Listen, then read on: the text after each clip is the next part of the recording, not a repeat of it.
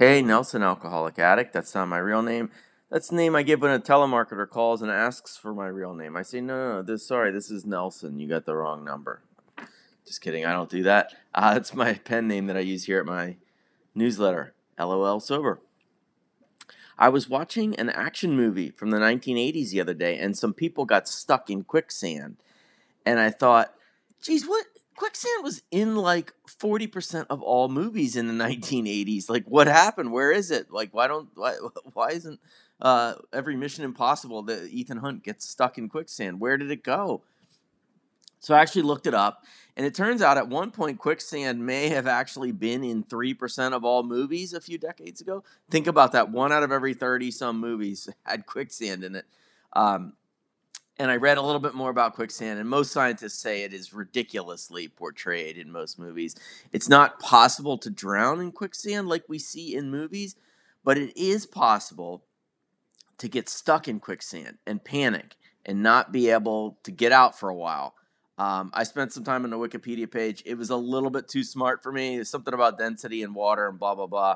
And I noticed on the Wikipedia page that the faster you flail around, the more you sink. If you are calm and methodical, it's apparently pretty easy to pull yourself out.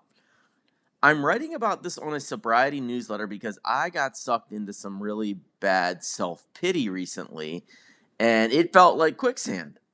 And I definitely panicked and kicked around a lot, and I found myself sinking deeper and deeper into it, just like quicksand. Just to clarify what I'm talking about when it comes to self-pity, it's those times when I'm thinking, why me, why, all of that stuff. Whereas in the rooms we say, poor me, another one. Just moping around, basically. And what happens is I catch myself telling at least 5 people how tough I've had it. Oh, this traffic jam. Oh, this email from my boss.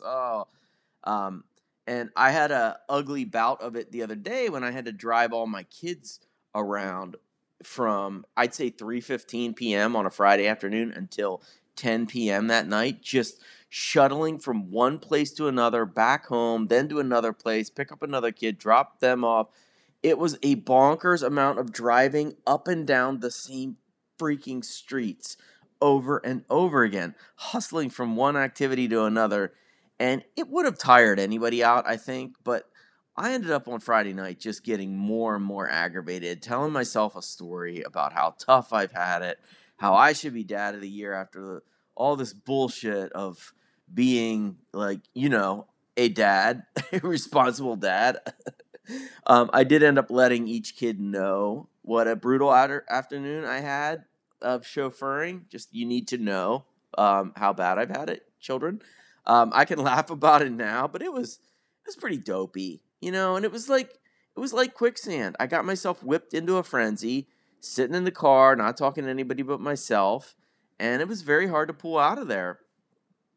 I did find a way that evening to get to a meeting real quick, and that was just 1 hour that just let the air out of all of the self-pity. There was somebody at that meeting for the first time in her life, and you could see that combination of the emotion of finally seeking help and saying her name out loud and saying that she's an alcoholic.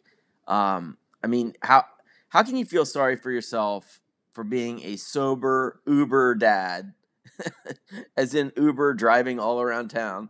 How can you be so sorry for yourself and then you see both the pain and the hope in a newcomer wandering into their first 12-step meeting? I mean, how can you feel that? So it just gave me some perspective. So my solution when I get into that self-pity place is to not kick my feet and don't make it worse.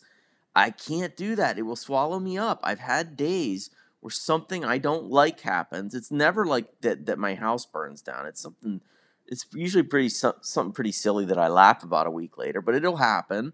I don't like it, and I call 2 or 3 people I know who will listen and jump in the quicksand with me, and that just extends my stay.